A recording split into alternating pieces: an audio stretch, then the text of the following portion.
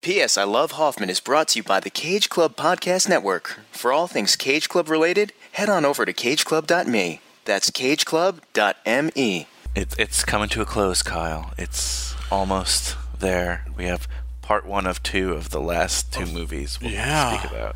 This has been... Ever. This has been something. Certainly has. And, I mean, I guess this is one of the last times we can really react to the Hoff fans' comments, or at least read them on air. We react to them off air all the time. But, yeah. But, yeah, I mean, let's just dive right into this one, I think. So, I found this cool comment on The Invention of Lying, which was more of the Ricky Gervais show than the Philip Seymour Hoffman show. And then the 1 minute Philip Seymour Hoffman cameo. But it seems like the Hoff fans agree. Matthew said, "That's funny. The other day I was like, Ricky Gervais thinks he's really funny. He's not that funny. But I like him enough. Meh." I guess that's fair, right? Like, I love a good... Well, I say but I love a good... Yeah, that's the general reaction. And fair. With Sure. that movie, fair. And then after that, we had Jack Goes Boating, his directorial debut and the only film he ever directed. This was cool. We got Matt said that he worked with him on Leap of Faith. Way back when. Yes. Whoa. Yeah. Leap of Faith. Long time ago. And for the first 3 days or so, he thought that Philip Seymour Hoffman was a gaffer, like just part of the crew. And then he was like, because he's part of the crew in the movie. Yeah, but he goes into detail and says he was telling me about the lights, electrical system, etc. He was staying in character because he was playing a roadie, and it was fun time. And on the 3rd day, when I realized he was getting camera time, I asked him how that happened, and he said, "My agent, dude." Oh, that's great. That's great. Yeah, that's great awesome to hear. I mean, dedication to the role. Does that surprise you at all, though? No, especially early. It's validating. Thank you. I was gonna say rewarding. Validating is a very good word for it. Moneyball got a lot of buzz, a lot of comments. Thomas said, "How does someone get of hits?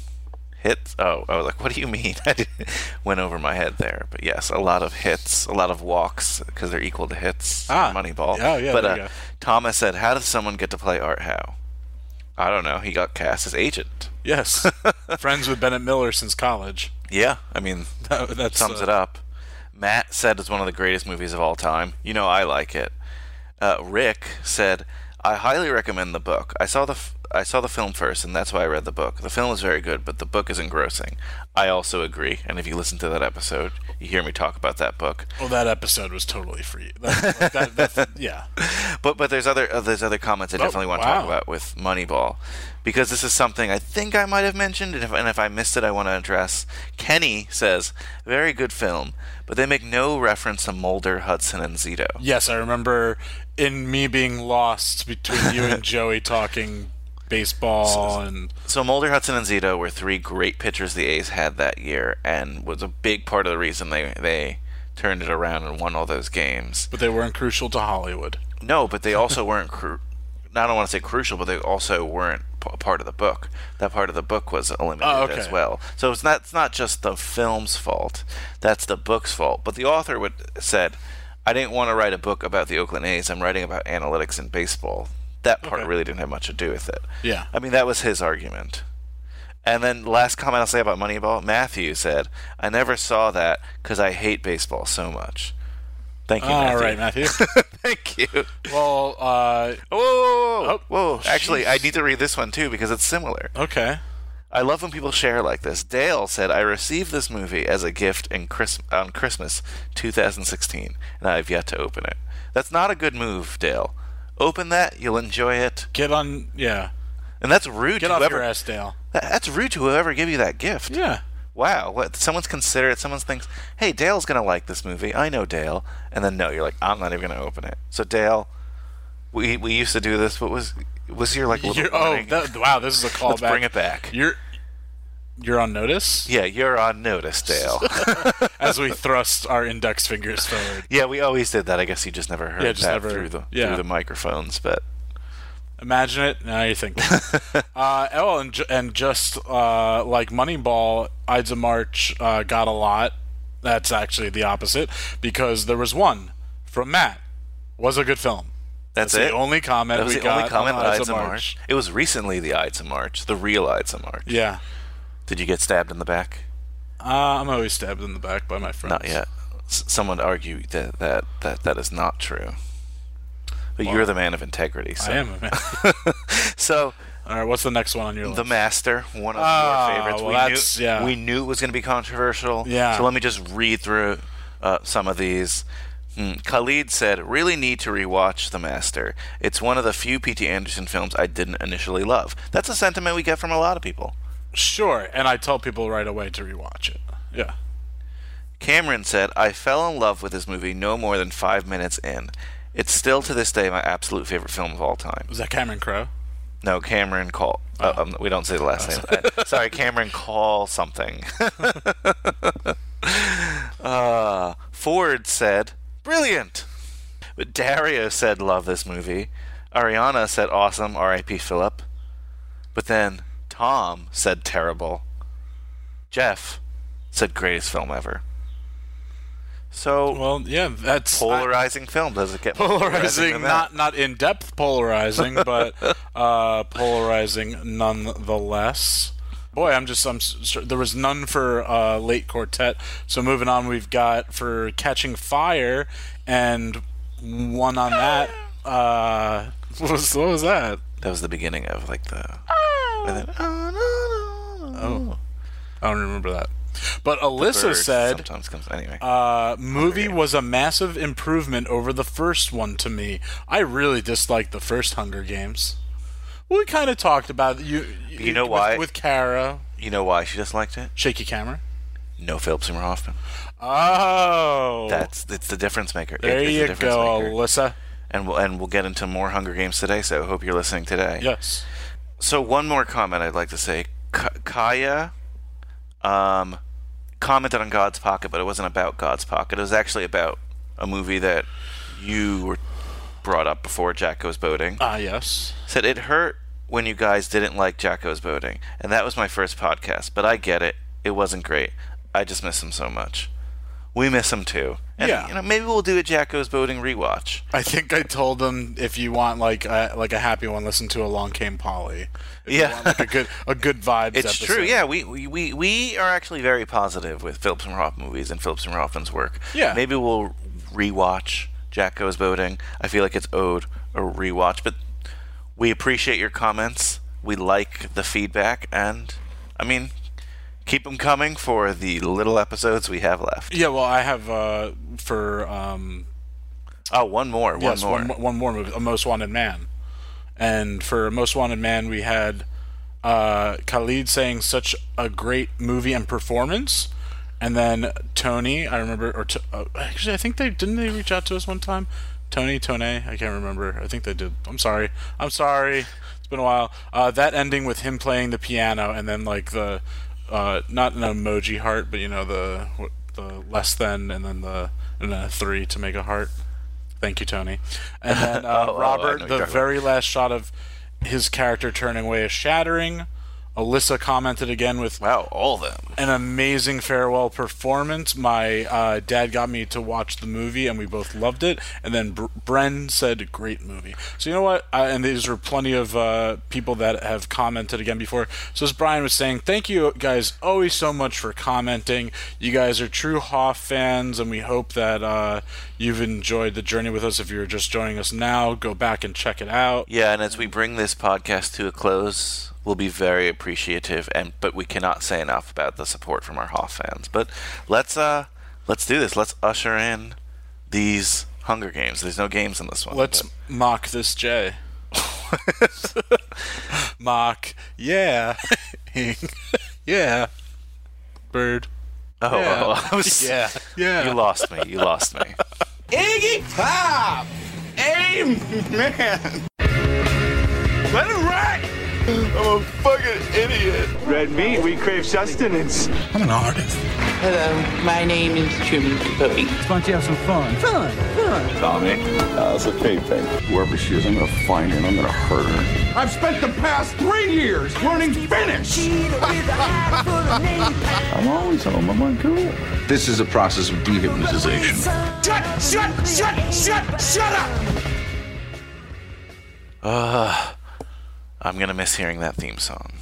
The good thing about podcasts is that we could just listen anytime we want. It's always there. It exists as long as the internet exists. This is my, I don't think I'll ever be worthy of a statue in some park someday or something, but this a statute. Let's say I have those already. A statue, no. But hey, Hoff fans, welcome to this week's edition of the P.S. I Love Hoffman podcast, our love letter to the remarkable career of the late, great Philip Seymour Hoffman. I'm Brian Rodriguez. And I'm Kyle Reinfried. We're always home, we're always uncool, and we're always ready to talk great movies. Kyle, give me the sound effect. And it's funny, in this one, you actually see, the propaganda thing, and it reminds me of, a crappy trailer.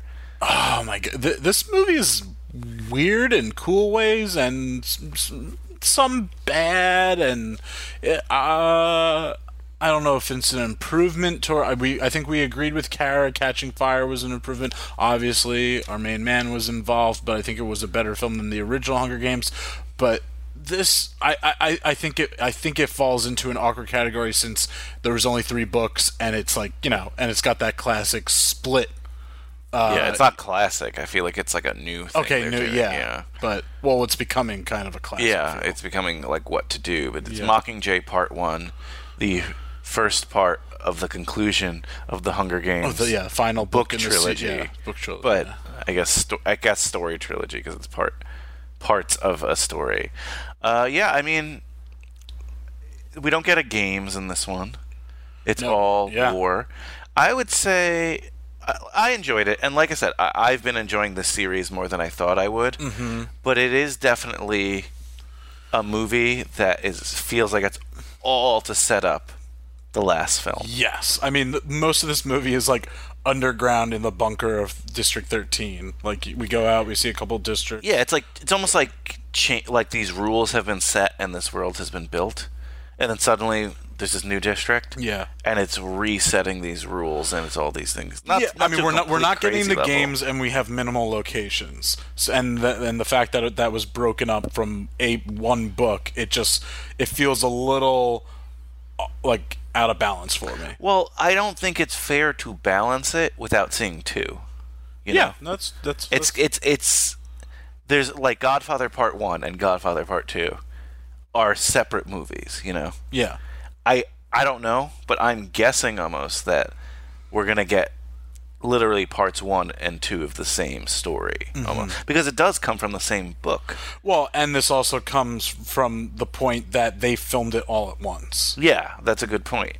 So you have a lot of... Which plays a big part into Philip Seymour Hoffman's infamous... not being CGI'd into Part 2, but he's in this. And I'm not sure if he has actually CGI'd into Part 2. We still got to figure that out. I'm read conflicting things. Yeah, to say that they ended up. I feel like I've seen some stills that looked pretty But so I was trying to look into this, and I've read a lot of places that say that they opted not to do that. Well, but we'll get into it. We'll get into it next episode. There's no CGI Philip Seymour Hoffman in this one. No, we kind of get some PSH pretty early on in this. So. Pretty early on, consistently through. Yeah. He's one of the ensemble. He's a great part of that ensemble. And if you didn't listen to our Catching Fire podcast, please listen to that one. And we thank Kara again for being on that one, because you're going to even be more confused if you listen to this. Sure, yeah. But Kyle, tell everybody what Mockingjay Part 1 is about. The games are over. Katniss destroyed them and started the rebellion. And now she is in the mysterious District 13. Plutarch, played by... I think it's Plutarch. Plutarch. I don't say his name that much in this one. No. So I forgot. I apologize. He's just because, he's no longer a celebrity. He's just one of the gang now. Yeah. But played by our main man PSH, along with President Alma Coin, newcomer to the series, Julianne Moore, want Katniss to be the symbol of the rebellion, but Katniss has a lot of things to figure out first. A lot of internal struggle. So that's what ended up being like part 1 is about. Yeah, it's interesting. I don't think I've ever seen a film like this where it's like a war movie, but it's all about the propaganda aspect. At some points, this really reminded me of Starship Troopers. Yeah, I could see that. Just because not like that is obviously that film is much more satirical, Starship Troopers, but just that the propaganda aspect, and definitely our main man has some fun with Jennifer Lawrence in this movie, and so Plutarch with Katniss as far as kind of being her director, at least in the studio. Yeah. Well, Rotten Tomatoes, 66%. Not that great, but it's still like a good, Yeah, but that's fresh. Not that great for. It's not that great for these. These are like the lower ranking, both of them. But 71% audience, so better. But the part 2 of this, Mockingjay Part 2, is the opposite. It is higher critic at 70 and then lower audience, 66. Now we're talking like percentages here. Yeah. But it's just interesting. Okay, it is weird though. It's just a weird film, and not in like a cool kind of weird. It's like a weirdly structured film. Yeah, well, it doesn't have, I feel like, a full encompassing like the acts aren't, like you said, like structure wise it's just not the best flowing. And I feel like they linger on some scenes a little bit longer that they wouldn't have if someone said, no, you're making this into a 2 hour and 40, like, not an egregiously long movie, not Lord of the Rings 3 hours plus, but if they said, A Dark Knight Rises 2 hours and 45 minutes. They could have made it 3, though. I think that, I get it, because probably like younger people's attention spans. And they want to make more money. Yes, ultimately that's what it is. But it feels like almost any book could probably be made into 2 movies. Yeah, in the most cases, but not like obviously. But then the book wasn't written that way. Not that books and films are written the same, like structurally the same way, but no, we're film guys, right? We're so used to. That's why books translate to TV better than film, I think. In most sometimes, cases. I think though, we're so used to the language of film that it's weird when this happens, Have you ever seen, I guess I'll ask this, have you ever seen them do this? I know it's fairly popular now, but have you personally watched, like, Harry Potter did it for the last book? Yeah. I think Twilight might have done it. Yeah. I'm pretty sure Twilight did it. I don't think Divergent series did it, because I think they'd run out of steam by that point. I don't know. The other, like, 50 Shades of Grey didn't do it, because I think it was also, like, running out of steam. I'm sure if they were doing well, they probably would have found a way to do it. So have you personally not seen something that did this? The only other one I can think of is, like, a Harry Potter. So I saw the Harry Potters, and they were, like, pretty good, but it felt like one of those things, like, okay, I need a second half. So I did not hate this movie. I actually liked this movie. But I feel like I liked it because I'm watching all the Hunger Games in a row.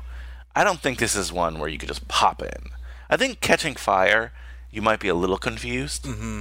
But I think you'd, like, get into the rhythm of it and kind of understand it quickly and pick up where they left off. Yeah.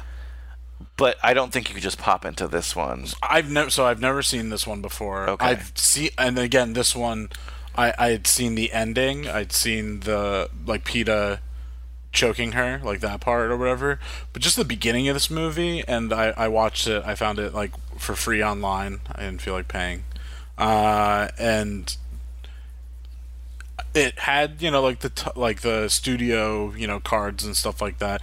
But just the way it begun, I was like, is this the beginning? Like, since I wasn't watching it like an official thing like Amazon or whatever, I was like, is this the beginning? It just felt like the last movie ended on that plane, and they're heading to 13, and you've got Mitch and Plutarch and Finnick, and then I'm totally BT, right? That's Jeffrey Wright. Jeffrey Wright, yeah. I think he's passed out on a table in where Katniss was, and that's where that movie ended. This one, she wakes up, and it seems like she's kind of, again, obviously, like the last movie where she's a character that's really struggling and has PTSD, but it just all of a sudden Finnick was very like a weak character in this movie versus the last movie, and he seemed fine on the plane. Like it was just really, it would put me in a kind of like a perplexed state, just as far as like, oh, am I missing something? I liked that though. I liked that it put us in a perplexed state, because I felt like that. So Finnick, that's a great example. I didn't mind that he was that way, because what the hell does he know? He's been like living in his district in the capital back and forth, kind of being a celebrity. Sure. He's joined this cause. He doesn't know what he's getting into, kind of. And when time has passed, right? He's living underground, and suddenly he's in this thing. I get like how he's kind of broken. Also, he's been away from I guess that's his girlfriend. Yeah. I didn't realize that. He kind of, I don't know. I wasn't sure. I forgot about that character completely. Do we even see her a lot in Catching Fire? No, because the older lady from right? Okay, that's what I thought. Yeah. And how did they get her to the capital? That felt like, I don't know if that's in the book or not, but that felt kind of forced. Well, I think because that's like a closer district. Like they went and they grabbed something to since they know that felt like a forced element, so we could care about him more, and so we could understand more of his broken. I got why he was broken because of that. Yeah. But it was like, oh, by the way, they got this girl too. Oh, god damn it, kind of thing. We don't get any info from the capital except that, that part. Yeah. I wasn't. I never really liked his character too much. It's not his fault. No. I guess just since time has passed, I don't know, just I was just a little thrown back just from this. I felt like it was a bit of an awkward beginning. Because not secretly, I'm talking about it, but I want this movie to be darker. I wanted the first one to be dark. That was I want I like that confusion. I think that they should have made it a little bit more confusing. They should, for instance, okay, in Catching Fire, Plutarch, our guy, we're not really sure what side he's on. Yeah. I wish we had more elements of that.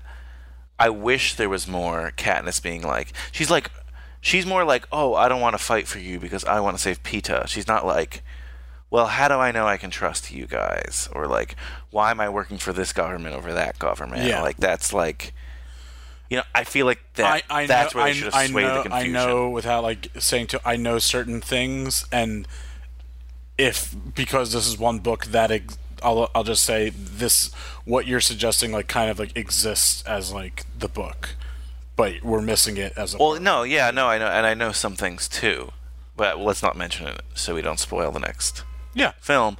But there's you're making two movies like this, you gotta sow some of that. I completely agree. In the first, and rather than just, it felt like we were reading chapters instead. Same director, right? Francis Lawrence, yes. And I mean, we've got, it's a great cast. There's a few new people, but we've got Jennifer Lawrence, Josh Hutcherson, Liam Hemsworth, Woody Harrelson, Donald Sutherland, Jeffrey Wright, Stanley Tucci, obviously Philip Seymour Hoffman, Sam Claflin, Elizabeth Banks, and then the newcomers are really Julianne Moore, who plays President Alma Coin. And it's nice because this is somebody who Philip Seymour Hoffman collaborated with a lot in his earlier career. Fourth and final collaboration. the next one would be. Oh, sorry. Yeah. Forgot. Thinking it was like one Mockingjay, but yeah. Should have been. But yeah, and it hasn't been. What was the last one? The last one was Magnolia came out after. Yeah, Big Magnolia, Lebowski. and they do actually. Boogie Nights, Big Lebowski, Magnolia. Yeah, and they share scenes in all of them? Yes. Lebowski's the one. No, she doesn't. No, she doesn't share. She's not in a scene with him and Lebowski. Okay, I didn't think so. Yeah, but obviously, Boogie Nights, though they're not like main interacting characters, but they're in like ensemble together. Yes. And then Magnolia, of course. Yeah. And then the other newcomers are Marshala Ali, who plays Boggs, Oscar winner. Well, I'm going to get to that, but now I don't know what you're going to say. I don't predict your lines. Then Natalie Dormer plays not an Oscar winner. No. Cressida, right? Oh yeah, my D looks like an L. From Game of Thrones, of course. Yes, Marjorie Tyrell. Saw a lot of her. When she first got cast on Game of Thrones, or like was doing a lot of press events, I was like, why does she like a badass? Why the hell does she have half her head shaved? And then of course it's from doing the Hunger Games. Yeah. And then the last one I just wrote down. So it's Eldon Henson, and he plays Pollux, and that's Fulton from Mighty Ducks. Yes, Fulton from Mighty Ducks. Yeah. He's also in like the new Daredevil, right? Yeah, new Daredevil. Yeah, he plays Foggy Bottom. Is it Foggy Nelson? Foggy Nelson, yeah, not Foggy Bottom. Is it Foggy Bottom a neighborhood? Neighborhood in DC, yeah. DC fans, what's up? What's up? Another DC character is from what's his name? You just said Ali. He's Remy Danton and House of Cards. Yeah. But he won his Oscar for Moonlight. Yes. So, as you said, another Oscar winner. So we've got Jennifer Lawrence, Philip Seymour Hoffman, Julianne Moore, and Marshala Ali. Cool. Are four, and then there was plenty of other. There was also Woody Harrelson and Stanley Tucci have both been nominated for Oscars. I think Donald. And yeah, we said this I think on the last episode, the one before, that Donald Sutherland has no noms. Yeah. Crazy. Ordinary people want, like I don't know, whatever. But yeah. And those are the only, by the way, those are the only two. The fourth collaboration with Julianne Moore and 4 Oscar winners. That's like the two, like substantial Philip Seymour Hoffman trivia. So again, he's with Jeffrey Wright, who he's acted with before. Yes. Now this is his third. Who's in a wheelchair now in this movie? Okay, that's one thing that time has passed. But I love how Katniss wakes up. Yeah. She clearly hasn't seen him for a while. Yeah. And she's like, dude, oh my God, you're in a wheelchair. She gives us one look at one point, like, oh, you're in a wheelchair now. But whatevs. Yeah. It's again, and this series too, like you said, you wanted to get darker. I from the get-go wanted this series to be darker, but it's a young adult series. But I just hear kids are forced to fight to the death. I'm just like, oh, sign me up for this weird post-apocalyptic. Not to get political, but kids in America go to school and they get shot. Like we can make this darker. Yeah. Okay. Yeah. Sure. Yeah. But there's still like some pretty, and we're gonna play a clip where, like I said, like. But the Plutarch and but I should really say Philip Seymour Hoffman and Jennifer Lawrence have fun in this scene or whatever, and we get to see a little bit of PSH's comedic chops. But that's like it is like there still is like light moments in.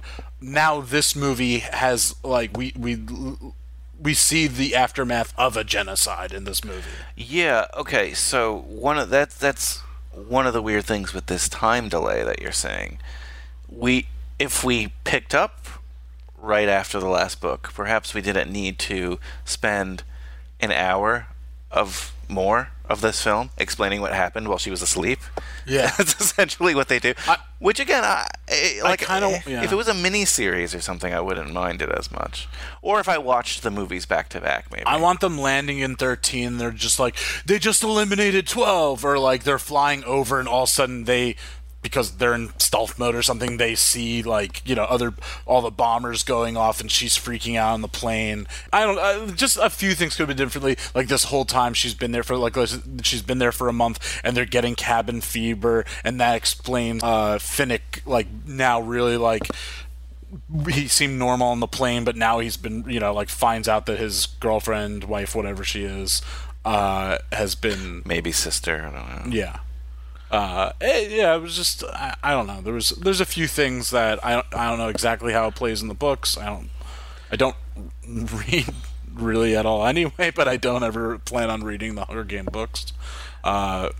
Maybe I'll read again. it. This is exposition, Yeah. Almost the entire time, which is not. It's not terrible. Like, if you're gonna do that, it's not a bad movie, not by any stretch. It's just there's plenty of movies that are.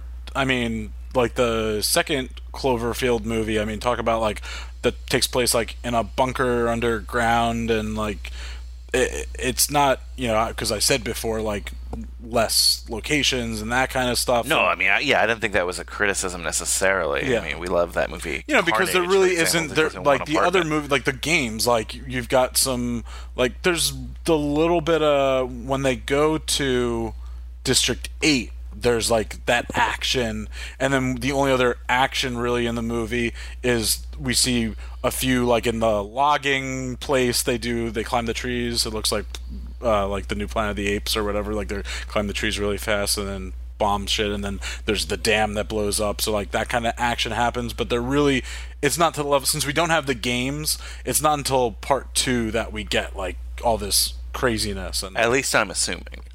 Yeah. Again, from one character that I'm very, very, very happy with how things are going. Well, maybe not I'm happy for her, but I'm happy with her arc, is Effie, who to me could have been like this nothing fucking character. This like over the top character. It might be, it's one of Elizabeth Banks' best roles, I think. Yeah. She's like broken now, but she's still so just to set the tone kind of. Effie, did they take her there or something? Yeah, I don't know where she. I would assume she was in the Capitol during the games. I would think that's. Like I think that when Hoffman left, she probably left. Yeah, he probably scooped her up and said, "You're coming with me." Yeah. Maybe she knew too much. Yeah, I think it was one of those things that she probably. Well, so we learned, and I wrote down, no, Lenny Kravitz. Yes, Senna is actually dead. We had this debate last time. Yeah. So I think she probably learned that, and guilty by association. I think that's what it falls into. So I think I think Plutarch protection. I think Plutarch tried to do the right thing and felt like but by all means he's a schemer. He's in like showbiz in a way. He's in this. Of course, yeah. He's our PR guy in this. So yeah. And she doesn't have any of her wigs. She doesn't have any of her dresses, but she's making the most of a bad situation. Yeah. And she's like one of the most inspiring. What's that called? Like a head wrap? I don't know. Yeah, I guess a head wrap, yeah. She's like one of the most inspiring characters to me, believe it or not, because she's like used to like the rich, glitz and glamour, glitz and glamour, and she's just like making the most of it. Yeah. And turning like what terrible for her into something great. Is she like a revolutionary? No, not necessarily, but she's built like a kinship in a family, especially with Katniss. Yes. And even your guy, Hey Mitch. Hey Mitch. That's like nice and great, but Hoffman shares a really good scene with her when he's just trying to convince her to. Yeah, we should be. Yeah, because Katniss is being catty. Yeah, so and there's a cat in this film. There is a cat, but yeah, let's play that clip for you. Is it visiting hours again? Miss Trinket, you see this door? It opens from the inside. I've told you these are the standard living quarters, same as everyone. You're not a prisoner. You're free to join the rest of 13. Not looking like this. Thank you very much. We have a bigger issue than wardrobe, Miss Trinket. Katniss has agreed to be the Mockingjay. Oh, that poor thing. And your girl on fire is burnt out. I need you to join this team now. I need someone she trusts. What about Haymitch? He's drying out in some facility a mile down. Aiding rebels is not really my forte. Miss Trinket, your days in the Capitol are over, no matter what happens here. If you want to play a prisoner of war, fine. Stay here and rot. I'll find someone else to be the Mockingjay's escort. Who? Anyone. can be replaced. Not your Mockingjay. There isn't a soul in this dungeon who knows the first thing about Katniss. You honestly believe one of these cave dwellers is going to take my place? No. So he goes, he's talking to Effie. He needs her to help Katniss. Katniss is, she has conditions. She, PSH sees like her passion and wants her to be the Mockingjay, this human, not just like, the symbol of the Mockingjay, as we saw in Catching Fire, is being spray painted places. People are doing the 3-finger thing and whistling and all that, but they need her to be, I don't know, the painting of Washington crossing the Delaware. Yeah, just like a symbol for this new movement. I guess our John rebellion. Hancock. I don't know if everyone knew that he wrote his name really big on the Declaration of Independence. Yeah, she literally almost is the Declaration of Independence, in a television world. Like, she is just like that symbol. She's the one who's inspired all these people essentially to rebel, and they just want her to continue to do that. But I thought it was like conflicting. I think they should have played it up more, and I guess this is what I was saying before. Like, that should have been played up more, like, you're using me like they were using me. Yeah. Like, everyone's fucking using me for their own cause, and that's annoying. But it was like, Peeta, that's my reasoning. Yeah, this is definitely, I think, so fun. I'm not saying she's bad, but like Jennifer Lawrence, I guess, again, it's split up into two, so we'll talk about it more. But as of right now, I think Jennifer Lawrence is like knocked a peg down a little bit as far as her. I guess maybe it was just because of the content that they're giving her in this film. She has definitely some. I found out she has a beautiful voice. I know she's sang in like other movies, but this one it was actually a Golden Globe nominated song. Yeah, I really liked that song. That was a cool song. But I don't know. I don't know if it's her fault or. Look, you're an actor, right? You're filming two things back to back. When you film two things back to back, rarely does it ever work, because you're getting the full script and like, oh, that's great, Yeah. But it's hard to like almost process that way. Can you even name, not even book adaptations, like two things that were filmed back to back that ended up doing well? Well, technically, they filmed all the Lord of the Rings in the same time. Yeah, that's a good one. Off the top of my head, I can't think of any. There's like the Matrix, the two Matrix ones. Oh yeah, which didn't do well. Yeah. No, they did well, but they were. No, but 2 and 3 are like crap. Yeah, like definitely considered much more.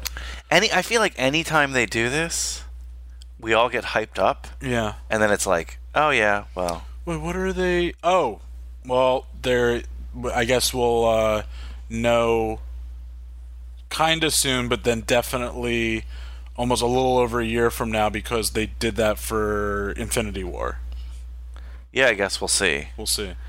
That I knew there was something on my head. That's going to be interesting. That's what I'm thinking about. That's going to be interesting, actually. That's a good example, because, I don't That's know. also, those are then also the culmination of, like, we're talking 18 fucking films. So that's just a whole, but I knew there was something on my mind. Well, yes, Infinity War might be one of the most ambitious films. Yeah, it's got like 72 ever. Main characters. so yeah, no, I don't know, Yeah. But it's fun to talk about and fun to compare. The star of Game of Thrones, like Peter Dinklage, is in Infinity War, and isn't like no one even like really knows, like, except for like when people all of a sudden just like realize, like, I read a while ago, and then there's speculation what character, yada yada yada. But we're talking one of TV's biggest stars is in a movie, and like everyone's just like, it's like his name was just found on a poster the other day. But so I really like that. It was kind of great. Elizabeth Banks, she's been around for a while. Mm-hmm. But just to see her go toe to toe with PSH, I think it's a testament to that. Like, yeah, no one would ever say Elizabeth Banks is like in Philip Seymour Hoffman's. No, and I don't necessarily like. Do I put PSH with like De Niro? Yes, I do. But yeah, you know, I'm just trying to think like what he experienced. So like back when he was in Flawless, I'm trying to think. I mean, and also they're a bit more separate. They're a bit more separated in age. Robert De Niro and Philip Seymour Hoffman from Elizabeth Banks and Philip Seymour Hoffman. But you know, I think it was just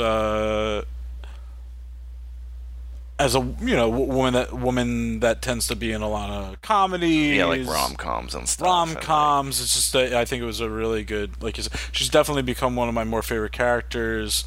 Unfortunately, Hey Mitch didn't have a big like. But they had a nice little moment in this. They film. did, and I feel like there's like something happening there. I think so too. I hope so. Like also, yeah. You know this term ship that everyone's using. What?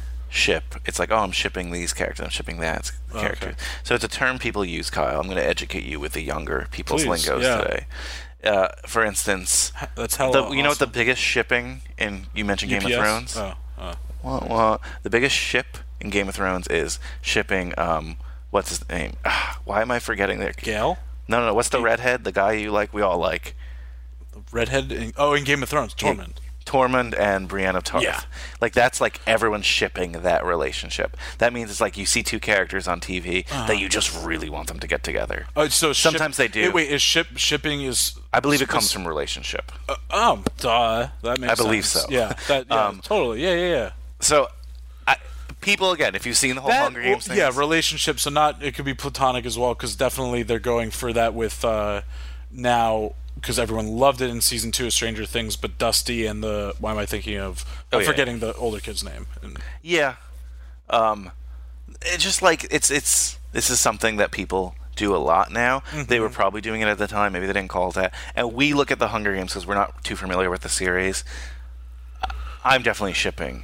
Hey Mitch and Effie. Effie. You know, and I need to be rewarded with this. Something needs to happen, but because they can't. They're both like the coaches or whatever they're called, the escort, whatever. And well, they kind of are like. I mean, I know we don't really we get more of Katniss' sister in this movie, but like the mom and the sister have always kind of, ironically, because her sister is like the catalyst. For, the first movie, and then obviously the series and everything like that, but. I mean, her father has passed away. We see a picture of him in this movie that she goes and rescues or takes back. But they've always been like a maternal, paternal kind of figures, Effie and Haymitch. Yeah, and they've been like almost polar opposites. So they need to bang. That's what I'm saying. He needs to be stone cold sober, and she has to have no makeup, and that's how you know love is real. It's true. It's true. Because they're stripped of their crutches almost. Yes. And they're just human. Anyway, so, but you're absolutely right. By the way, I have to say, Haymitch is sober in this film because they do not allow alcohol in District 13. And that's why like you're saying, like Katniss is in questioning. I don't trust those. I don't trust those guys. Fair. But just saying a nice little dinner cordial every once in a while, But back to what you said, though, Philip Seymour Hoffman and Elizabeth Banks, like she holds her own, which is great and just awesome. Like, it's awesome. I feel like she should, now that this is a drama film, but I feel like she should take more dramatic roles. And after this, she also she's gone into directing.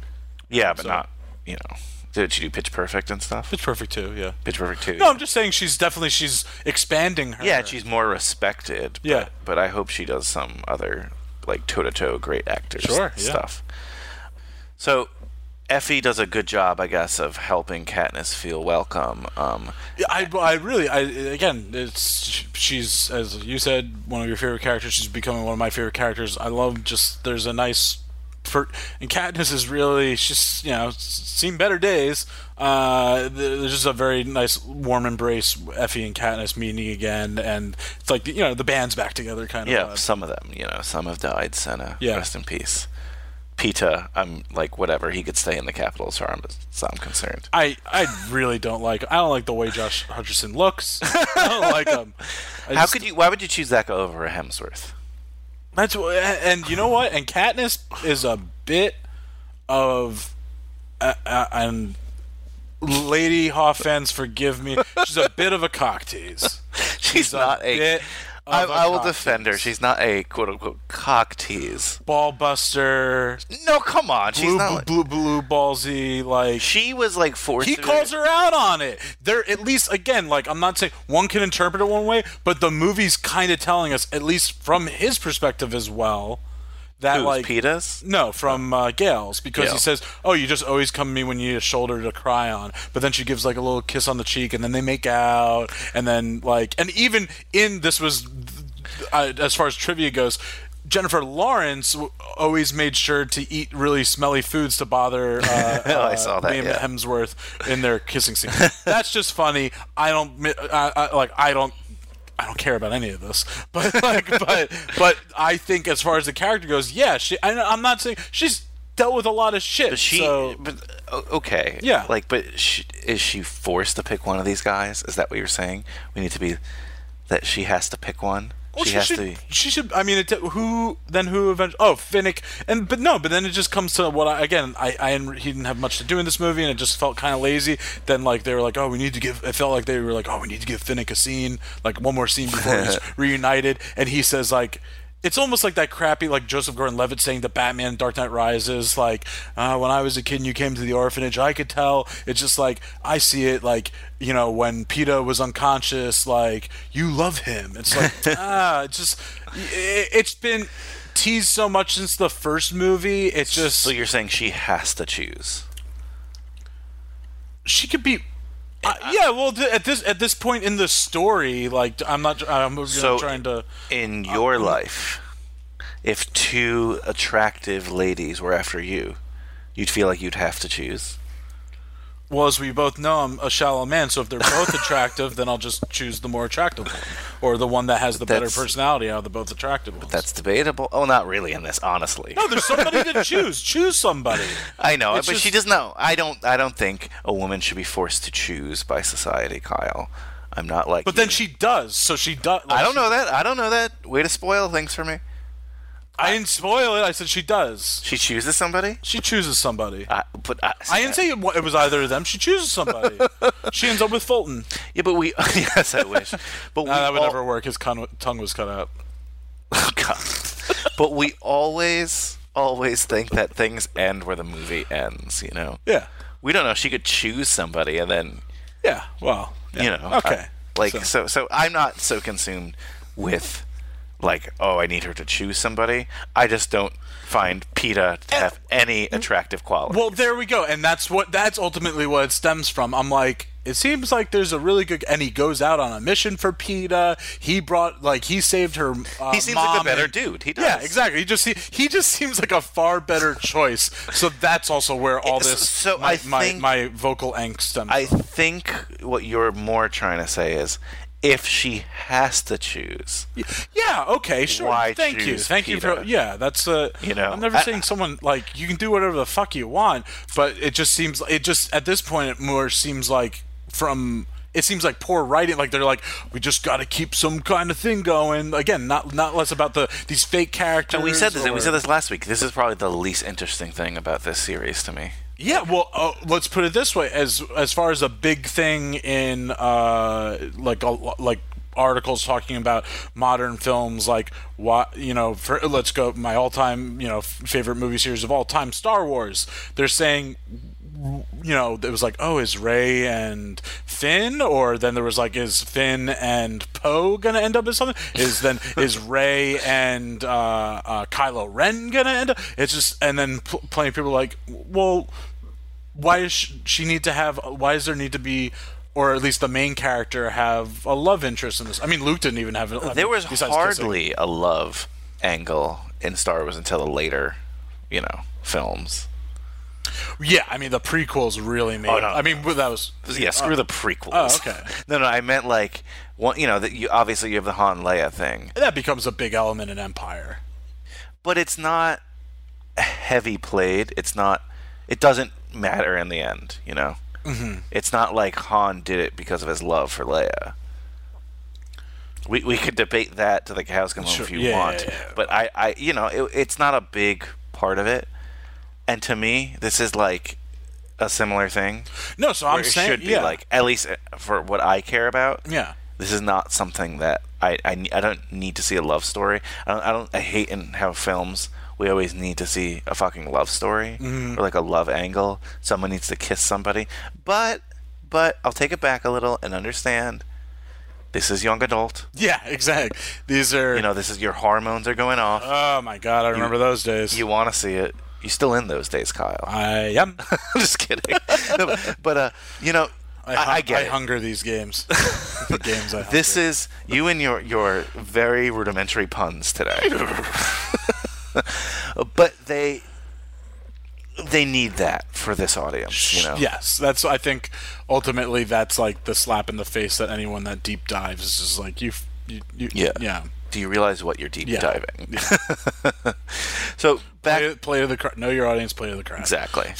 Speaking of our audience and our crowd, this is a Philip Seymour Hoffman podcast. Yes. So we should talk more about his character. And we said he's in a lot of scenes, but not a lot of solo stuff. Yeah. So it's like we always love playing clips for you. So the next one is one kind of right at very, very, very much soon after the Effie scene. Yeah, I want to say I did like and we couldn't find the clip, but I did like his little interaction with Julianne Moore at the beginning. Yeah, I couldn't find it. This is my girl kind of thing. Yeah. Like, she's like, this is who you promised me? He's like, yeah, trust me, Yeah. She's cool. But we have this scene, though, that's also like a pretty good scene because this movie is a lot about... I wouldn't call this a showbiz film, but I feel like it's a lot of behind the camera stuff. But it's very propaganda-esque. But it's like one of the most directing films I've ever seen. One of the most films where you see like directors directing stuff. Yeah, almost like insight to the industry. Yeah, like an industry like creationism of video. What was the film that? I'm forgetting State about of Maine. State of Maine. Yeah, a Hoffman film where it's definitely not that, but it's kind of like we're getting this. So let's play the clip and then we'll talk about it. Perfect. Absolutely perfect. Okay, let's bring up the setting.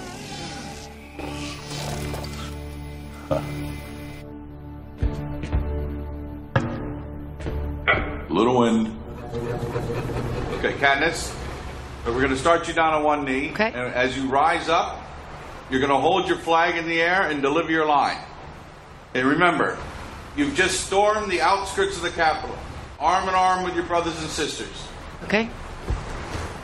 Whenever you're ready. People of Panem, we fight, we dare, we... Does she know the line? I know it. Okay, I know it. I'm all right, sorry. let's do it She's again. warming up. Okay, all right. With energy, go. People of Panem, we fight, we dare to end this hunger for justice. You've just been in battle. I'm sorry. Excuse my outburst. You've just been in battle. Try it again. Whenever you're ready. So in this scene, he's in like the booth, and Katniss is in front of, not a green screen, but it makes this whole digital, rubble behind her, and she's holding this thing that will end up being a flag in one hand and a bow in another, and she's got her uniform that Cinna made for her before he was, he did it already, because he was part of, we didn't know this either, he was definitely part of like 13. Something I had questioned last time. I didn't know if he was just like a creative fashion designer or part of like the. He was both. He was both. Yeah. And I love PSH in this movie again. Like even the first scene that we get with him when Katniss goes and talks to him in like the boardroom or whatever. He's kind of like hunched over a little bit. Like I feel like he's definitely. Julianne Moore says to him at one point, you're not, you're used to the Capitol lifestyle. Like, this is what it's like bunkering underground, especially when the bombs are being dropped later and he's really nervous. Mm-hmm. And she's like, you have no experience in this. I'm not going to talk with you. But anyway, in this scene, we got that funny, I love when he just kind of yells, like, you've just been in battle. Like, like really, because she's not she's not an actor in that world, and so what he's seen needs to come out of her, and I love that it's later on then like Haymitch kind of brings it to their attention when he comes out from his little, I guess, sobering up sabbatical. Yeah, Katniss, not a good actor, you know? Yeah. Two things I thought of when I saw this scene. Like, one slightly meta and one more meta. The first was, this was Plutarch, the game maker again, you know? Yeah, he's back. Control the elements and control this world. But it also made me think Philip Seymour Hoffman, like the play director. And I can't believe it didn't click with me in the previous film. Like, a Hunger Games game director is the sickest in both sense of the word, in terms of, like, gross, but also, like, again, the hip kid lingo, you know, because we're trying to play to our teen audience now. It's like the sickest writing, directing, creating gig you can ever get. Awesome. Yeah. You know, you're making this whole world in games. Yeah, unfortunately, people have to die, but it's like, it's a complete immersive theater, similar to Schenectady, New York. You know, it's funny, and it were just, it's so Hoffman to me. Like, not maybe in this post-apocalyptic world, but when we strip the veneers of that and realize what he is in this film. Yeah, he's channeling what he's experiencing. Putting on his productions for Labyrinth. So I love it, because I bet jokes were made between him and, like, Jeffrey Wright. Like, Like, you know, that reminds me of when you directed, like, Oedipus Rex. No, but like, it's that. So I'm more and more understanding why Hoffman would have been drawn to this role. Yeah. How he would have connected to this role.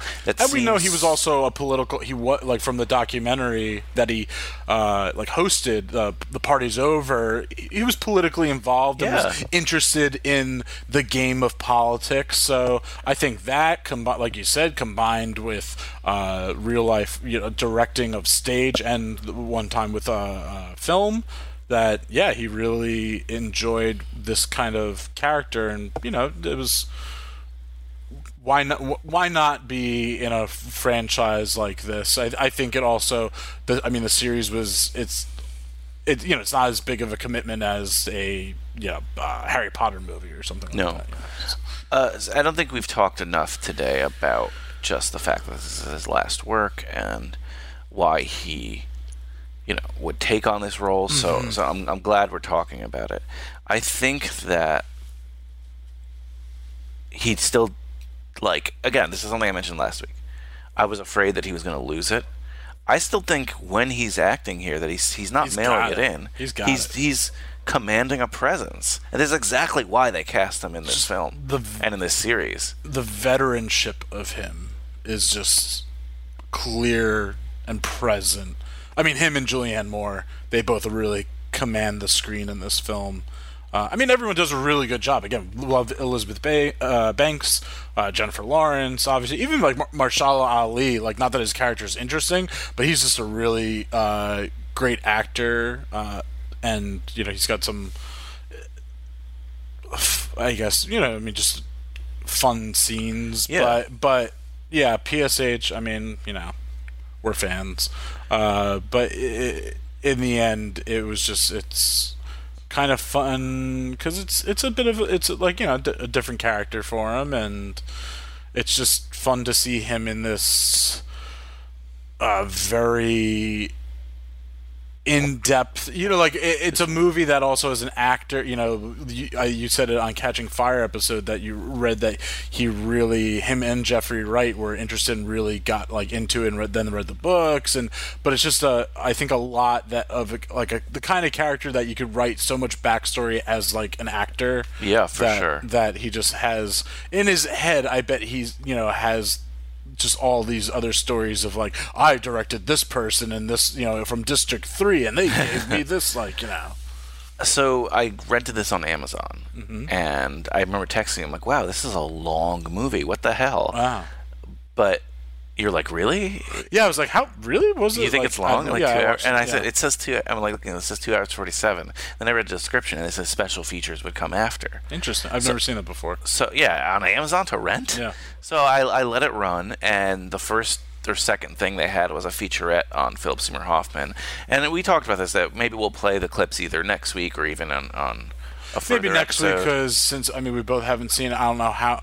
I mean, we know he's in that movie. But regardless, that's like, you know, that's between us. But so many, it was about him, and so many actors said the same thing. Like, he brought a presence, a professionalism there, and that he was just, and they had like outtakes with him, which were great.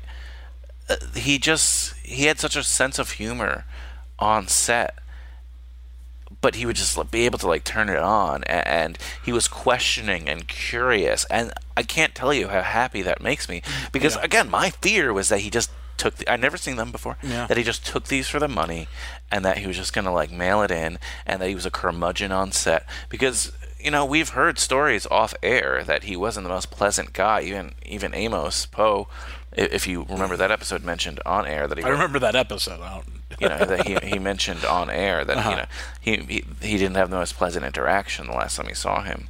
A lot of people were saying, and there's a lot of scholarship and interviews with people. So the last time they saw him, and personally, that it wasn't like the best moments for him, and this was again but I think at the same time. Yeah, but like on set, on set, he still was professional. He still, as far as we see, we know like his favorite thing was theater and directing that world. But I think he just loved being on set. And at this point, we're talking. This is over 20 years of experience.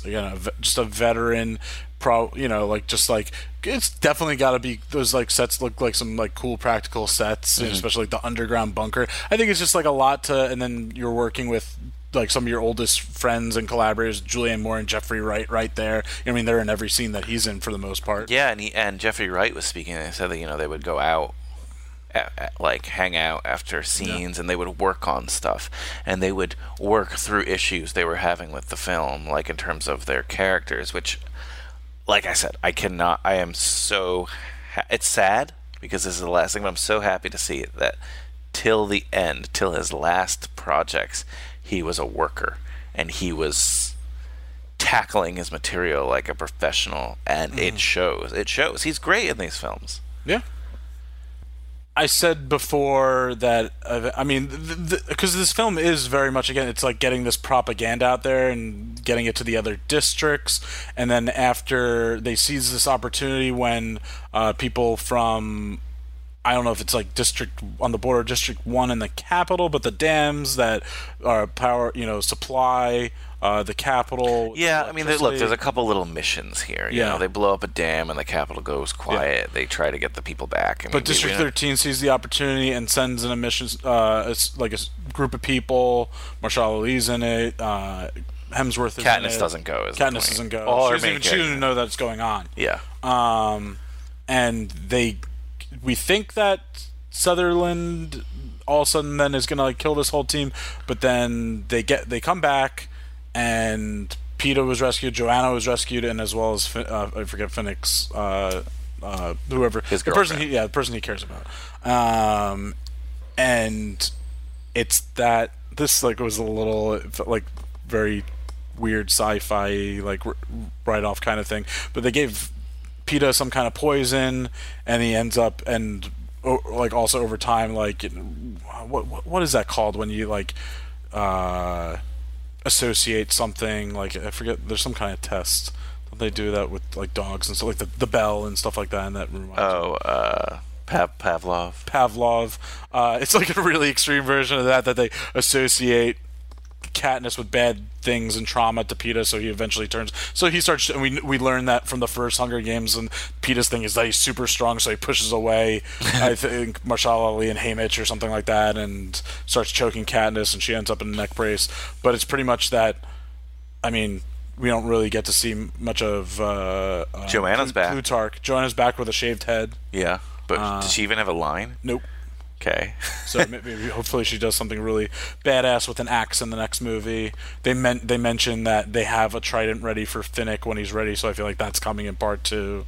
Yeah, so I mean, it's just we leave it very open-ended and not look. Well, we see him one more time, PSH, and that's because Julianne Moore or the President Coyne speaks a few times, and he even gives. I love that he gives her notes, and she kind of is dismissive towards him. But you see, it feels like she put on like a little bit more makeup to talk to people in like the big underground tube thing.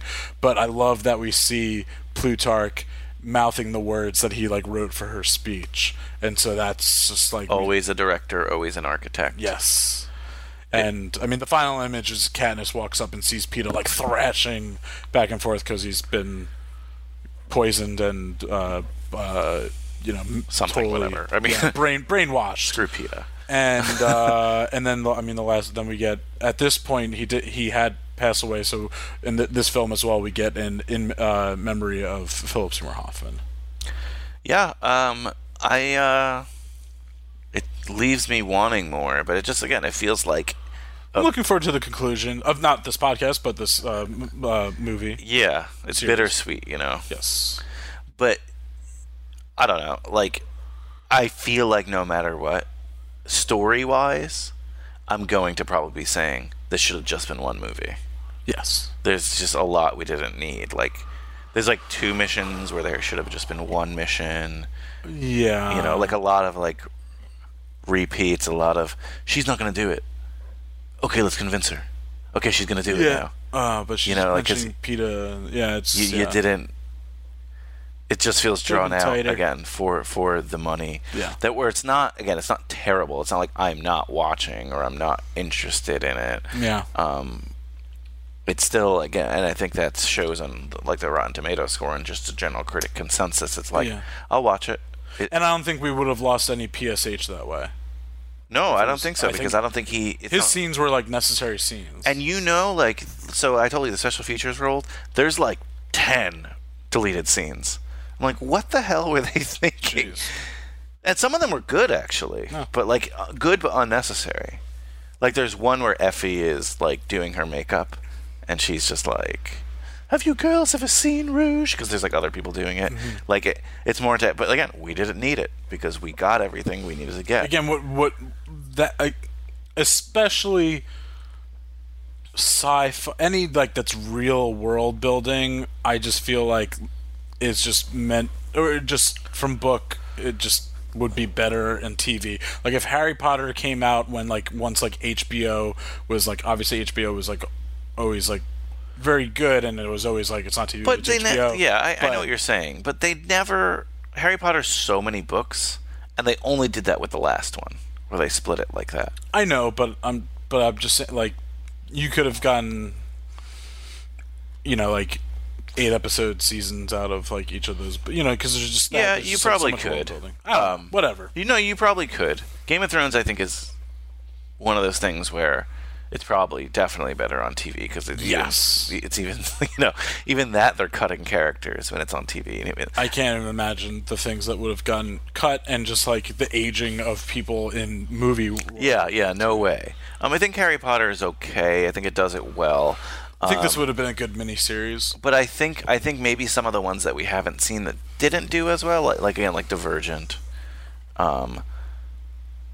I don't know enough about Maze Runner to make that claim, But I think maybe those would have been okay. But I don't think there's a network for it. Because we need to. We need the young adult but premium subscription network. Yeah. It almost doesn't make sense. But maybe in the world of babysitting money will go. Yeah, maybe in the world of like services like Netflix and Amazon and stuff like that. Now it can be done, but I don't think it was as hot at the time. No, that's why I'm saying. Yeah. Yeah, but now, like, it's not weird, like, for this to be on Amazon or this to be on a Netflix. Like, Stranger Things probably would never have found a home if it wasn't for a place like Netflix. Yeah. That's not a show that's going to be on HBO. No. No. You know what I'm saying? Yeah. Like, so I think there is room for this now. So I think you're right. Maybe in the future that will be a better home for this kind of stuff. But again, this series isn't bad, and we've enjoyed our ride here. And like I said, I'm looking forward to the conclusion of the series, not the podcast. Yes. Obviously, next week it's Hunger Games Mockingjay Part 2.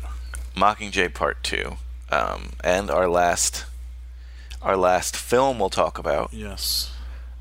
But it will not be our last episode. No, we've got Part 3. Yes, we'll be conclusion episode. We'll be recapping the third period. Yeah, third act.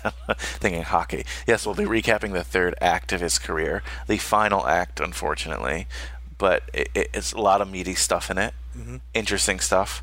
One of the most, I would say, Act 2 is the one I was most familiar with. Act 1, obviously, the least familiar with. Yeah, late Act 2 is like the very the prime. But then early Act 3 also. Act 3 was him as Hollywood royalty, him as a star, and what he did with it. So I'm excited to talk about that. But next week, we don't want to get ahead of ourselves. Hunger Games, and again, we're still working. Definitely by next week, we'll have some concrete details about a nice way that we plan to take this podcast out. Yes.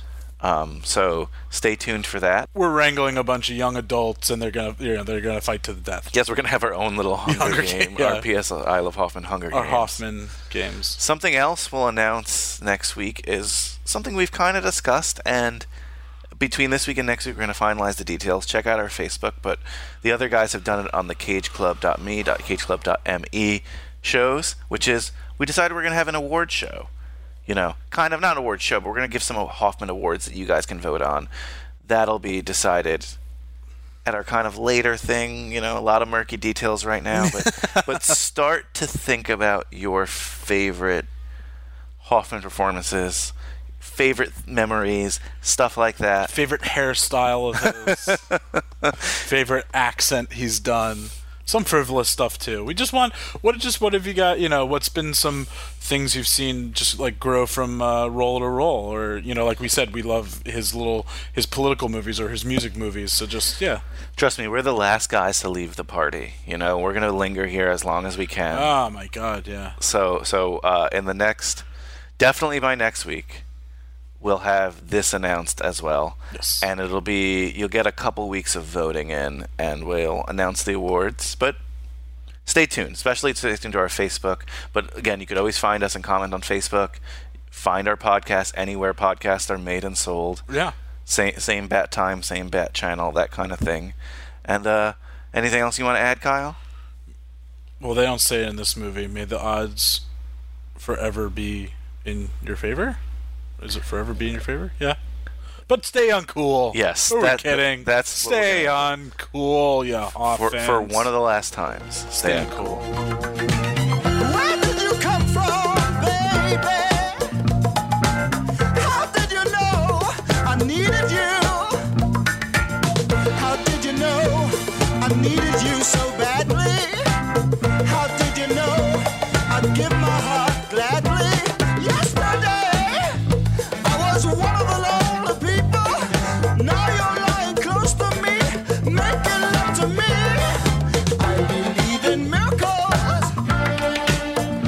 Where you from? You sexy thing, you. I believe in miracles. Since you came along, you sexy thing.